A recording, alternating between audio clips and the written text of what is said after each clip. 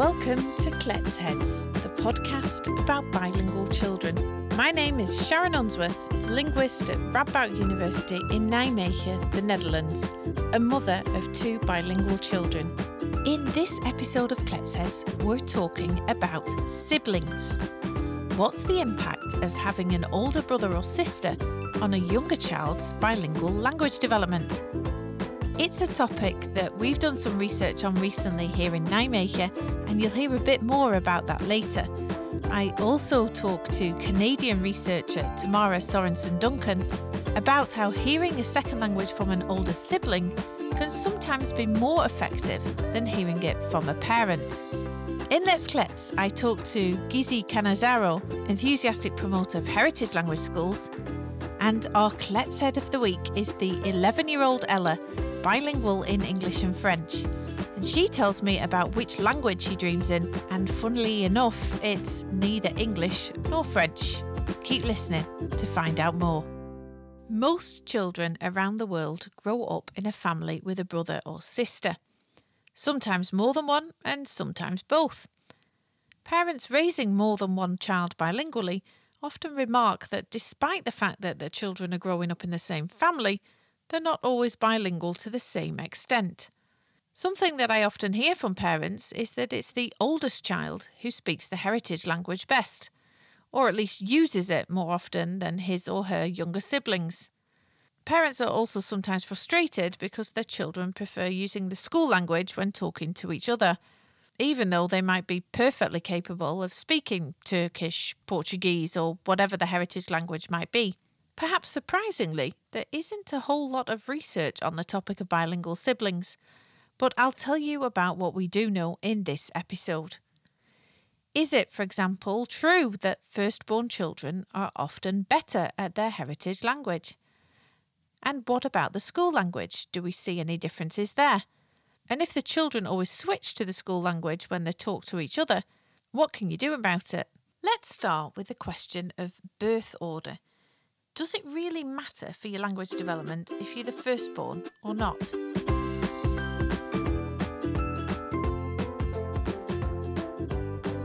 Research on monolingual children shows that their language development can sometimes differ depending on birth order. But the results of this research are mixed. There are studies showing that firstborn children score higher than younger siblings, and there are also studies showing that it's the other way round, with the younger children doing better. Sometimes it doesn't really seem to matter whether you're firstborn or not. As for bilingual children, as I just said, there's not actually that much research on differences between brothers and sisters in bilingual families. On the one hand, this makes it easier to summarise the main findings in this podcast, but it also means that there's a lot of work still to be done, so please bear that in mind as you listen to this episode. Most studies don't necessarily look at siblings in the same family. Rather, they compare a group of children who have an older sibling with a group of firstborn children. This can be done for both the school language and for the language or languages which are mainly spoken at home, what we'll refer to here as the heritage language. We start though with the school language, so here in the Netherlands that will be Dutch for almost all children. These are 3 findings from the available research. 1. Toddlers with older siblings often hear more of the school language at home than firstborn toddlers. Now, I think this will be recognisable to many parents who are listening. Basically, the older child often brings the language from school into the home. This is what researcher Erica Hoff and her colleagues have found for children in the US growing up with Spanish and English. Interestingly, what Erica and her team also found is that having an older sibling also meant that the children's mothers more often switched to English. So mothers with an older school-aged child who normally spoke Spanish to their children used more English when speaking to their toddlers than mothers with only one child. Last year, we did a similar study here in the Netherlands with toddlers who were growing up with Greek and Dutch. We spoke to families where both parents use Greek and families where one parent uses Greek and the other uses Dutch. So one parent, one language, this is often called. In about half of all these families, there was an older child, and these older siblings spoke both languages with their younger brother or sister. Like Erica and her colleagues, we also found that toddlers with an older sibling heard more of the school language at home than firstborn toddlers. This was the case if you looked at family language use in general, and it was also the case if you zoomed in on the language use of just the parents. In contrast to the American study, though, we found that parents spoke the same amount of Dutch with their child, regardless of whether there was an older sibling in the family. Now, what might explain this difference between the two studies? We think it has to do with the status of English compared to Dutch. English is, of course, a world language and many people speak it. This was certainly the case for the mothers in the American study. They could even speak English very well. Dutch, of course, is different in that you only really learn Dutch because you have to, because, for example, you move to the Netherlands, and to be completely honest, even then it's not always necessary. Most of the Greek-speaking parents in our study could speak some Dutch, but not always very well. And then it makes sense, of course, that the older siblings are less likely to switch to Dutch when they're at home, because if mum or dad won't understand you anyway, what's the point? In our study, we not only looked at how often the parents used Dutch, but also what language the toddlers themselves used. Here we also found that toddlers with an older sibling generally used more Dutch than toddlers without. This seemed to be mainly due to their interaction with their older brother or sister, because when we zoomed in on toddlers' language use with the parents, and only the parents, we saw no difference between the two groups. The American study I just mentioned showed that the toddlers with older siblings knew more words in English than firstborn children of the same age. So, for example, at 2.5 years of age, the children without an older sibling knew just over 250 words, while the children with an older brother or sister knew about 100 words more. They also made slightly longer sentences. And we also found this kind of difference in our study with the Greek-Dutch bilingual toddlers. So what we find in the research is in line with what parents report. Older children often bring the school language home with them, and this means that their siblings pick up the language more quickly. Older siblings not only provide more input in the school language to their younger brothers and sisters, they probably also provide different input. After all, children talk about different things than their parents do. The older children also make sure that the younger children have more opportunities to practice the school language, and this, of course, helps their language development too. The research I've talked to you about so far involved very young children, so toddlers, so children who weren't yet at school. And in many of the families who took part in this research, there was also one parent who spoke the school language at home. What happens to older children then, and children who only come into contact with the school language at school? To find out more, I spoke to Tamara Sorensen Duncan of Carleton University in Ottawa, Canada. Tamara recently carried out a study on such a group of children, together with Joanna Paradis of the University of Alberta. I started by asking Tamara why she thought siblings could be important for the language development of younger children in the family. Yeah, so in the context of our research, we're looking at families who have moved internationally.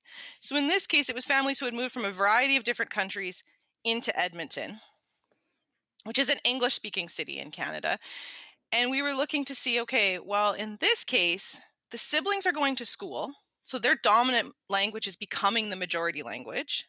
But the parents have come to Canada as adults, and they have varying degrees of second language training in English.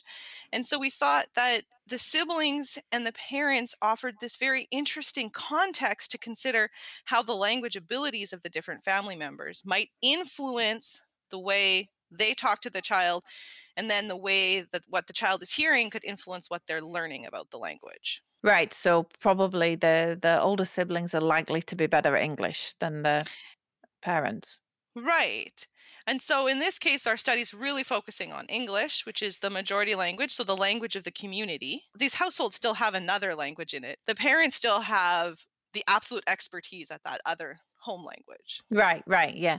And so what kind of other home languages were there then in your group? So, as is typical in the Canadian context, and I'm sure in the Dutch context as well, these families came from a diverse set of backgrounds. So, we had Arabic speakers, we had Mandarin and Cantonese speaking families, Hindi, Punjabi, Urdu, a couple Portuguese speaking families. And we did this to reflect the diversity of our Canadian classrooms as well, because we want to say, okay, how are these kids learning? Yeah, yeah. So a really diverse bunch of kids. And what aspects of the language did you look at? So we looked at a whole bunch of different language skills, but only in English, as I said. So Yeah. there's still lots of room to explore how these kids are developing in their other language. So we gave them a vocabulary test. We wanted to know how many words they understand. Mm-hmm. And this test has is multiple choice test. The kids see four pictures, and one of the researcher says a word, and they have to point to the picture that matches it. And so we get a sense for how many words they understand. We also got them to do a little grammar task, and this task was looking at how you build words. So you know all those little extra parts you add onto a word so that your sentence sounds correct, like he runs, he is running. So that is the S on the runs when we say he runs. Mm-hmm. A past tense marker like she skated. So we want to know, do they know how to put those little extra bits, which we call morphemes, but do they know how to put those on to make their sentence grammatical? So for example, they'll see two pictures and we'll say, here the girl's skating. Now she's done. Tell me what she did. And hopefully they say she skated. Yeah.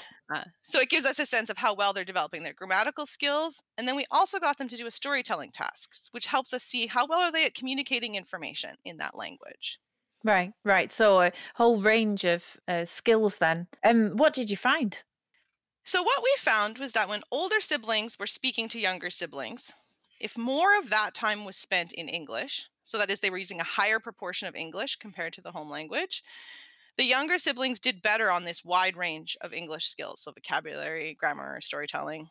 So, it seemed that if they heard more English from their siblings, they seemed to be learning English a little bit faster. Right. So we're talking about not necessarily where they end up, but the rate at which they're learning the language at this particular moment in time. Right. So this was a study where we visited the child and the families one time. So we don't know what's going to happen 3 or 4 or 5 years from now.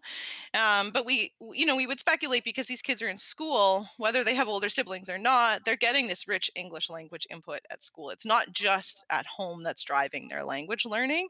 So we're certainly not arguing that you have to have an older sibling who speaks English to you in order to learn English in this context, right? But it did seem that for the children who had older siblings who were speaking with English with them more, they had higher scores at the time that we visited with them. And was that different from input that they heard from, say, their mothers? Yeah, so when we looked at input from their mothers, we found that the proportion of English they moms were using didn't really impact the children's English score. So if a mom was speaking in English a lot or a mom was speaking in English a little bit, the children seemed to have similar English scores. It wasn't really saying driving one child's score up compared to the other. So it didn't really seem to matter which language the mom was using when it came to the child's English language development. Now, we do have another study with a similar group of children where we found that if the mom was using the home language a lot, those children had way better home language scores. So it's important to keep in mind that these are bilingual kids. So it might not be the case that English input from the mom is helping English ability. Increased English from the mom might actually be hurting that other language's development. Right, right. Yeah. So why do you think there is this difference then between the older siblings? So if older siblings speak more English, it helps. If mum speaks more English at home, doesn't seem to really matter. So what was your explanation for that?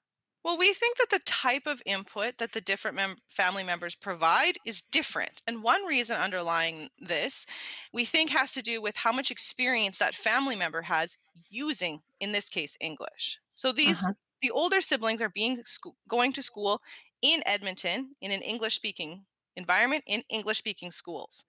So they're getting all of their academic training in English. They're developing a very rich English system from a very young age.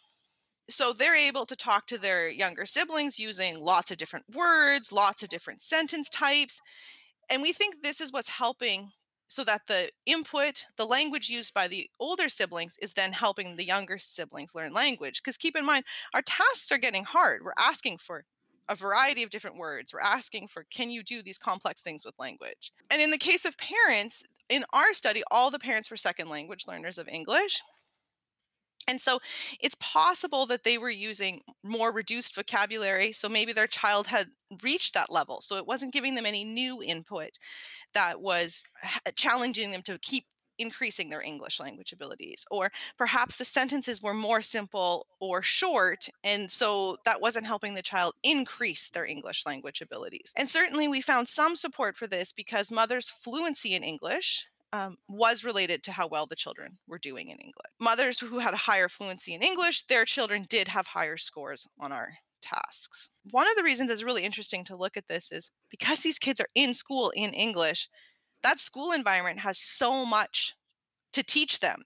So one of the questions is, does this language that siblings are using still matter even once they're in school? And it seems from our study, at least in the early elementary years, that it does. I noticed in reading your study that there's quite a large age range in how old the older siblings are, right? So, some were just a bit older than the kids that were tested, some were more than 6 years older. And I was wondering whether you'd looked at that or whether you had any idea whether that might matter. Well, that's such a great question. And we didn't look at the role of the age of the older sibling in this study. And I think there's so much more to explore there because I think we also have to factor in what age was the child and the older siblings when they came to Canada. Right. Right. So it's not just if there's a 6 year age gap, but has that older sibling been in school in Canada or in the Netherlands learning that majority language for 6 years or 2 years? And so it might be that a more older sibling, like a 12-year-old, who is with playing with a 6-year-old younger sibling, maybe their English skills are just so much more advanced that they can give even more new words and even more new sentence types. But I think another speculation is that a 7-year-old and a 5-year-old are more likely to play together. And what does that Yeah. imaginative play?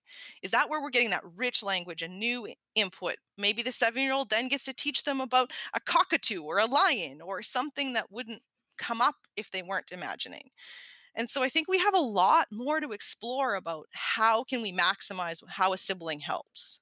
Yeah. And these, of course, are our children who are really second language learners, essentially, right? And these are children who are at the early stages of their language learning.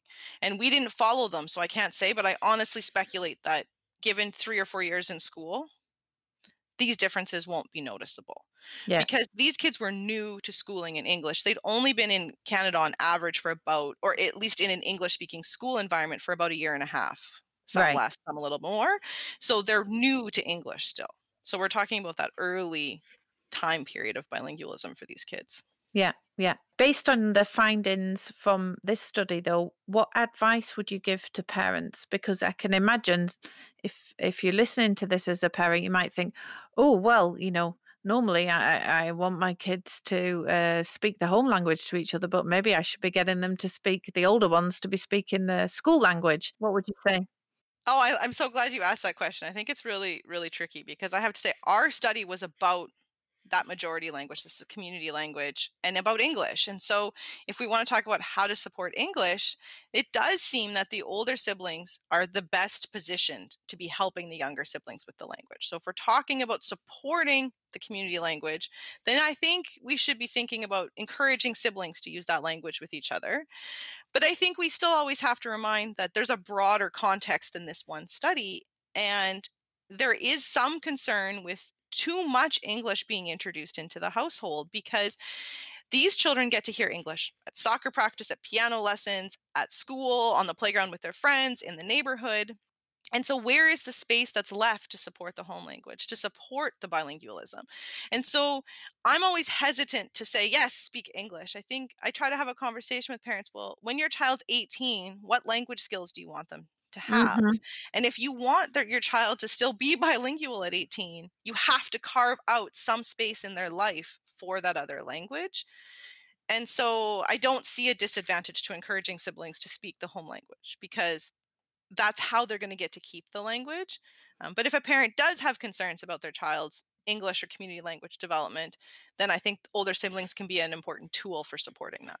So far, we've focused on the school language. What about the impact of older siblings on younger children's development in the heritage language? The bilingual toddlers in the American study I mentioned before knew fewer words in Spanish and also made shorter sentences if they had an older sibling. However, it's not always the case that having an older sibling has a negative impact on how well younger children know the heritage language.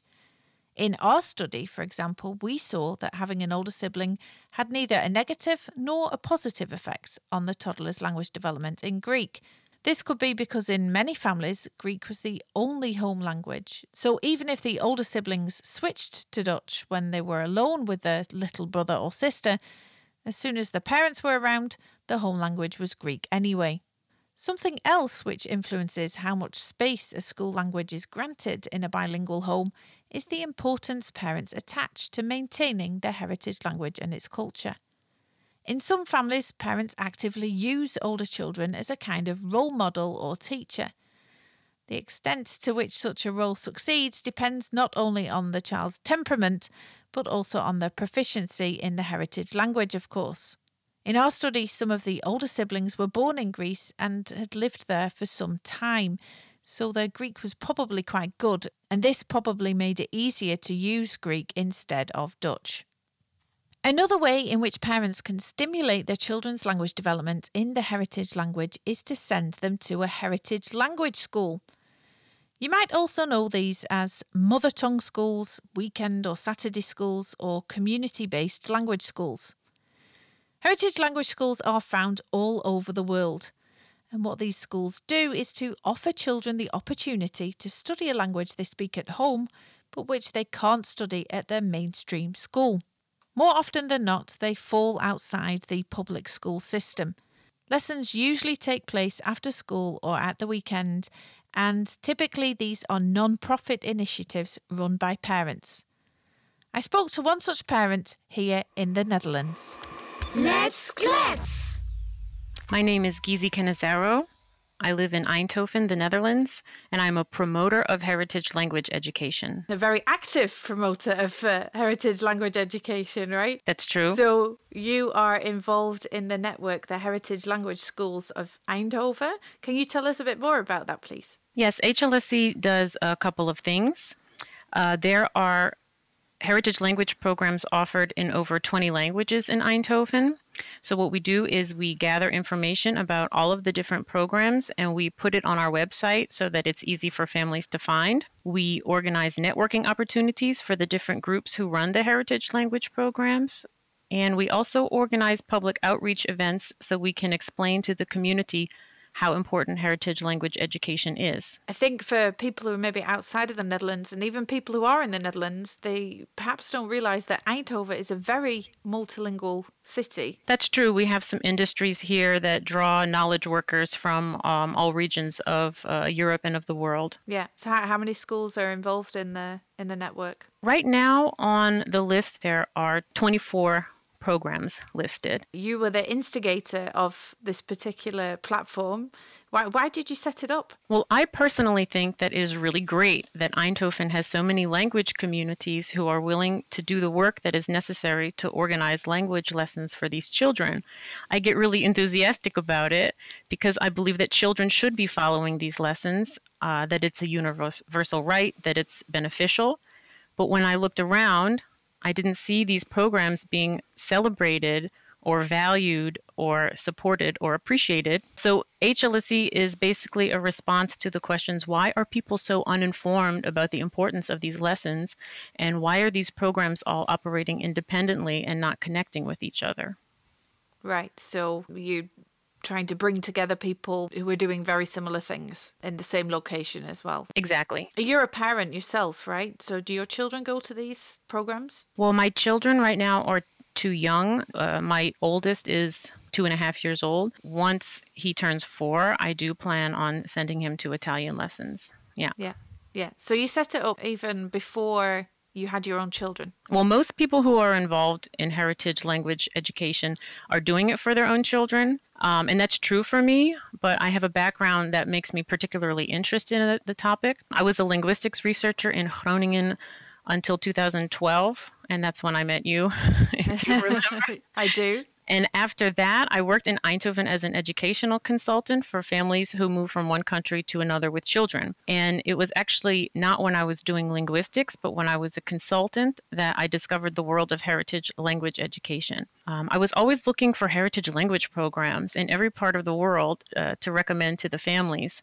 And I realized how difficult it is to find these programs. So I had to, for instance, find Hindi lessons in South Africa, Spanish lessons in Vancouver, or online lessons in modern Hebrew for families moving to the U.S., you name it. And then I found myself pregnant with a child who would be trilingual because my husband is Italian. And I knew that because my son had a right to study his heritage language, that I had a serious obligation to help him exercise that right. Right. So I quit working 3 years ago so I could stay home with him and speak as much English to him as possible before he enters the school system. And when I was pregnant with him, there wasn't yet an Italian program, so I helped get one started. And in that process, went and visited all of the different heritage language programs. And since then, I basically never stopped thinking about it. So you're a real passionate promoter of heritage language schools. So why would a parent enroll their children in such a program then? The most common reasons that parents name for sending their children to heritage language lessons is they want the children to learn to read and write in the home language. They want them to improve their speaking confidence. They want to have them improve their grammar. And of course, they want them to understand the culture and history and geography of the home country. Very importantly, they want them to be able to communicate with family back in the home country, like their grandparents and their cousins. So there are over 20 different languages in Eindhoven.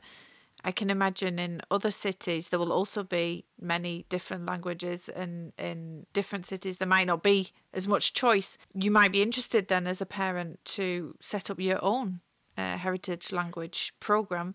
How would you go about doing that? Well, building up something from scratch is certainly not easy. And in fact, HLSC is able to consult with new groups who are interested in starting a program. I have 3 pieces of advice for anybody interested in getting into this. Yeah.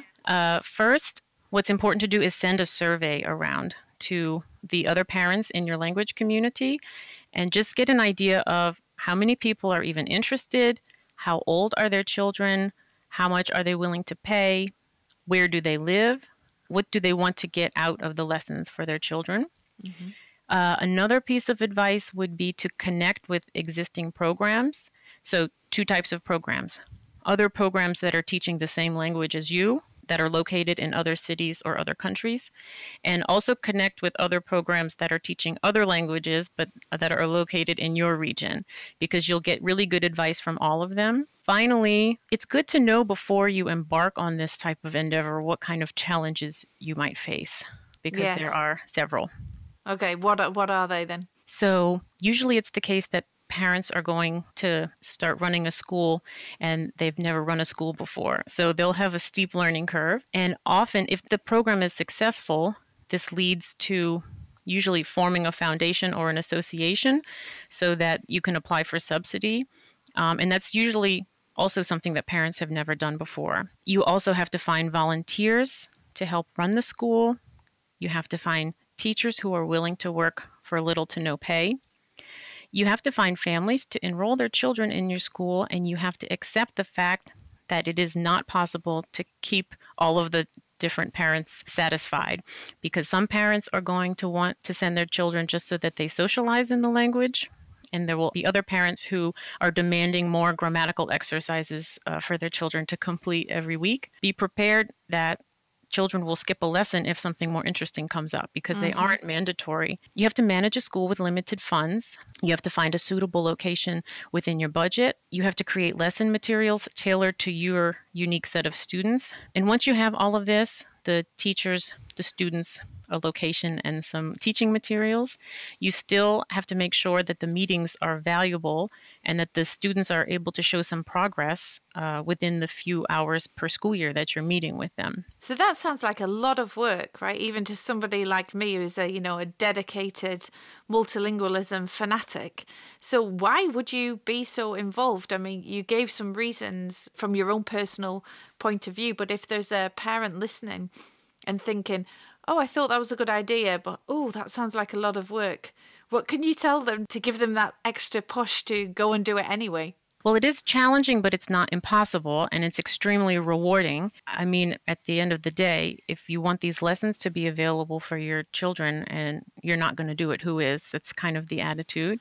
It's good to connect with the other programs because they will have met the same adversities, and they will be able to share with you the creative solutions that they came up with. People who start a school sometimes make the mistake of only focusing on their team and what they're doing, and they don't reach out to other programs because then you don't have to reinvent the wheel. Maybe there's another school in Sweden who's also teaching your language, and they're able to share some of their teaching materials with you or some of their advice. So it's not impossible, and I don't mean to discourage people, but you might see schools starting and then stopping because people didn't realize from the start what it really entailed. Yeah, so it's good to know what's involved, and good to know as well, I think, that you don't need to reinvent the wheel. There are plenty of people out there like the Heritage Language Schools Eindhoven network who are happy to help and point you in the right direction, put you in touch with other programs.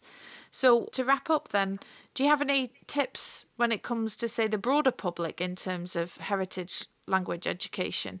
Because I don't think many people know about this, right? It's true. It's the hidden treasures in our community. In order for heritage language education to work, everybody needs to be on board.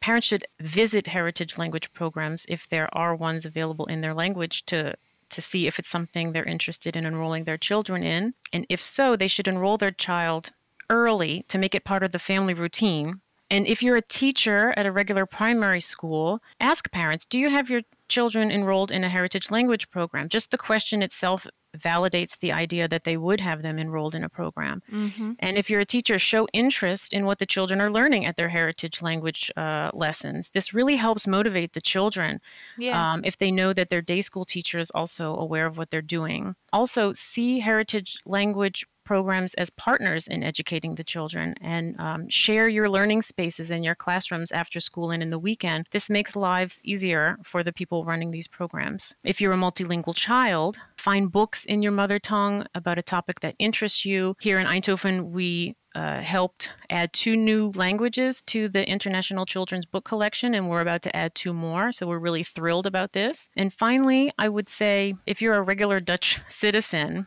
don't assume that heritage language lessons are just for foreigners, for expats, for internationals, for people who are here temporarily.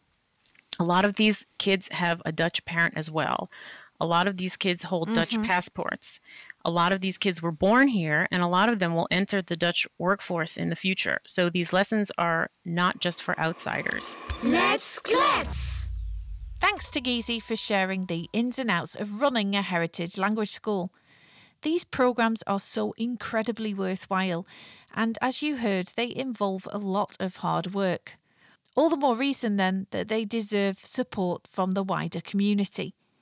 So far, we've mainly looked at how older siblings influence younger children's language development, both in the school language and in the heritage language. What about the language that brothers and sisters use when they're together? Now, there's really very little research on this, but what we know, and this will come as no surprise to many parents, is that it's really quite common for children to switch to the school language when they're together. Sometimes they only speak this language, and sometimes they mix and match both. If you're worried about language mixing, listen to episode 4 of Kletsheads, which is all about this topic. When bilingual brothers and sisters do use the heritage language together, this can create a sense of social bonding, which is basically a fancy way of saying that they feel closer to each other. Some parents report that children use their heritage language as a secret language, so they might switch to Greek, Spanish or Polish when they don't want others to understand them. This doesn't work for my kids, I must say. That's one of the few disadvantages of having English as your heritage language.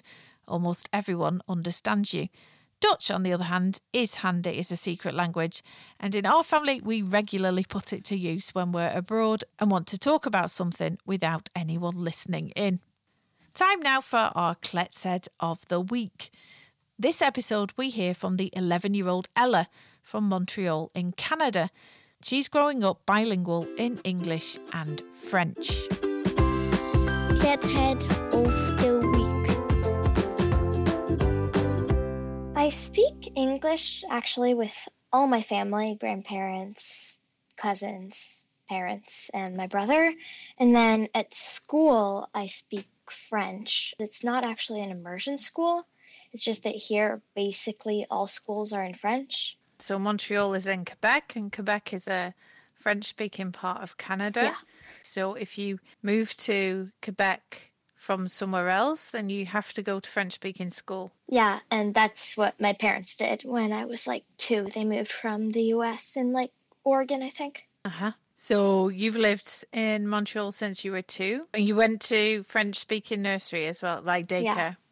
Yeah. Daycare, Okay. everything. And what's it like then going to school in a different language from the one you speak at home? Well, at first I would come home and like, Mom, I learned a new word. Cat is Sha, or something like that. And then at one point, after I got the hang of the language, it just became kind of natural, and I would kind of switch languages without really even knowing it. Just when I got to school, I started speaking French, and when I got home, I started speaking English. Uh-huh. Do you always speak French at school, even if there are other children who are also from English-speaking families? Well, yes, except in English class. I only have one friend at school that speaks English, and sometimes we'll speak English like at recess or just for fun. But otherwise at school, basically nobody speaks English. But you're allowed to speak English if you want to. Yeah, in first grade at my other school, I wasn't actually allowed. Like, I had a friend. I would like help her and talk to her in English, and actually I think at one point, a teacher told me to stay with her at recess because I was speaking English. So that you could help her. No, it was actually like because I wasn't allowed to. Oh, okay. What did you think about that? Well, actually, it wasn't that bad. We basically just got to draw in the principal's office for like 15 minutes. And so it wasn't that bad. Which language do you prefer to speak?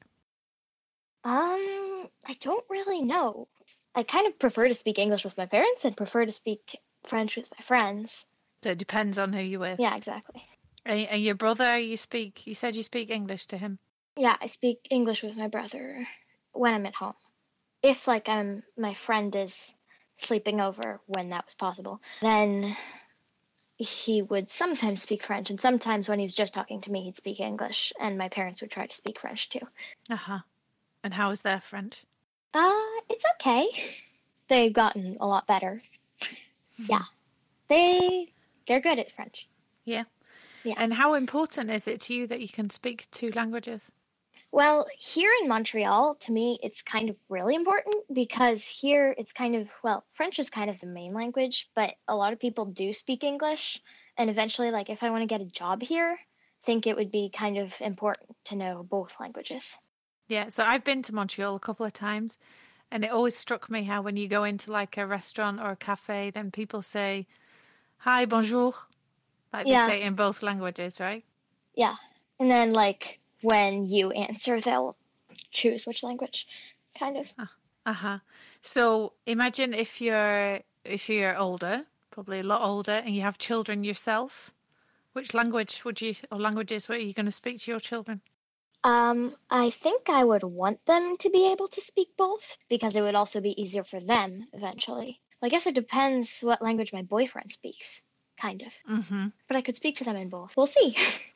That's a long time off, right? Yeah. Have you got a favourite word in French? There's a word that I think sounds really good and is kind of delicious. It's pamplemousse, which is grapefruit. I love grapefruit. Grapefruit is so good. Pamplemousse. Nice. Yeah, it does sound a bit funny. Sounds very different from grapefruit, doesn't it? Well, there are words that my parents say are like impossible to pronounce. It's the ones that have like œil at the end, like feuille, which is leaf, and écureuil, that is squirrel. Écureuil. Yeah, basically.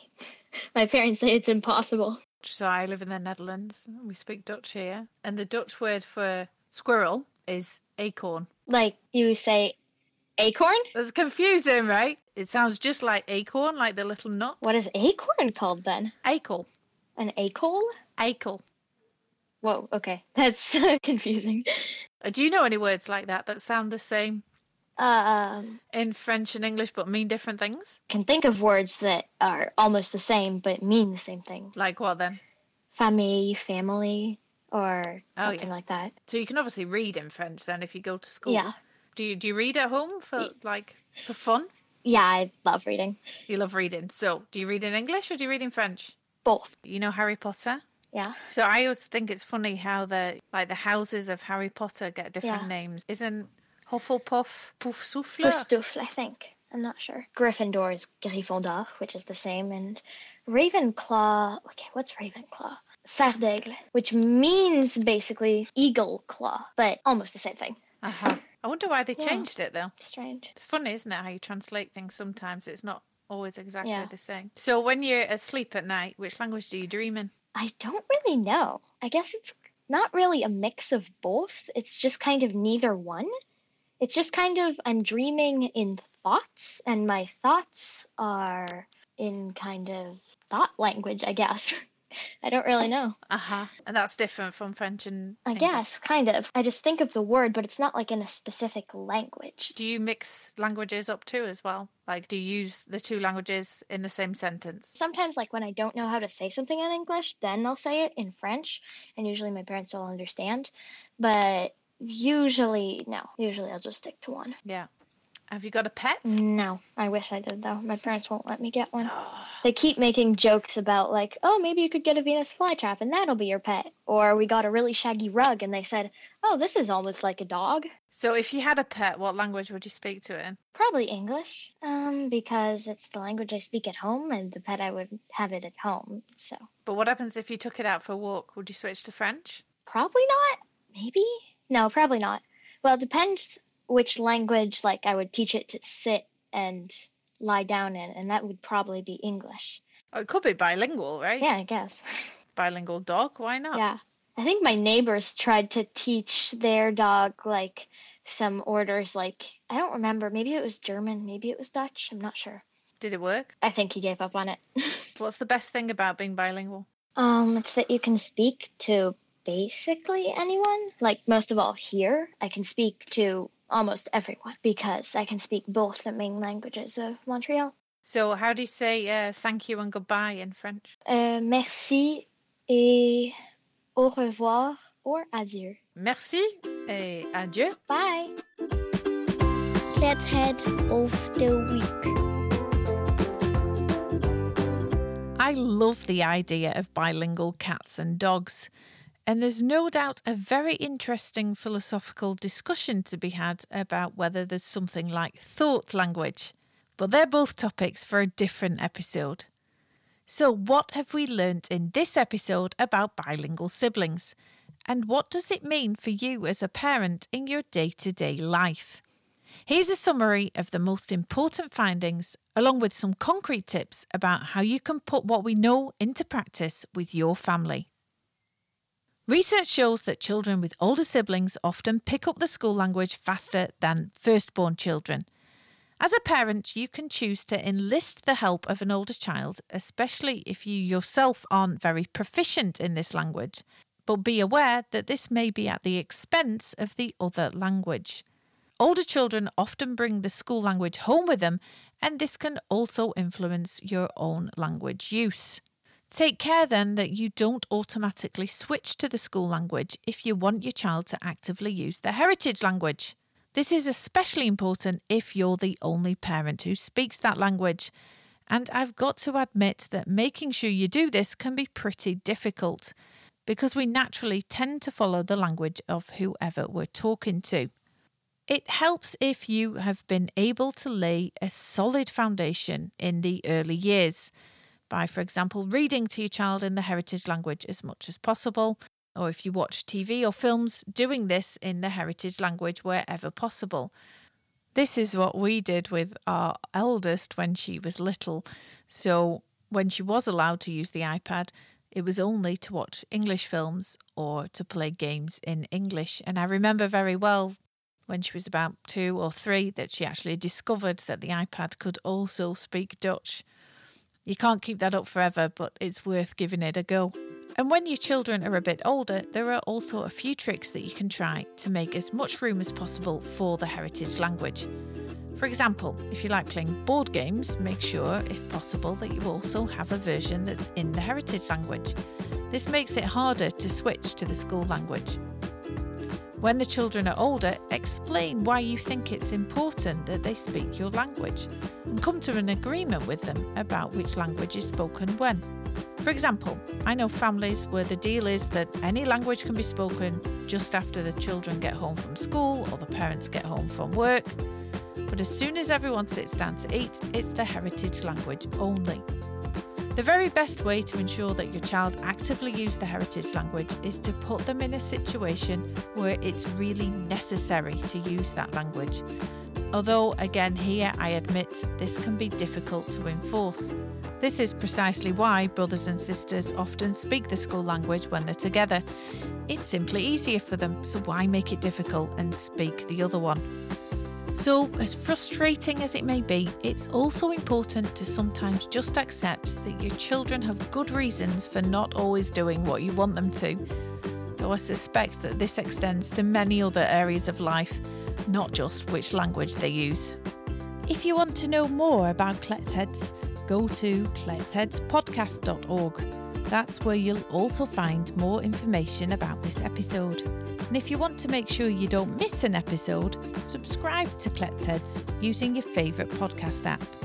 Make sure you select the English edition, and if you've enjoyed the show, why not share it with a friend?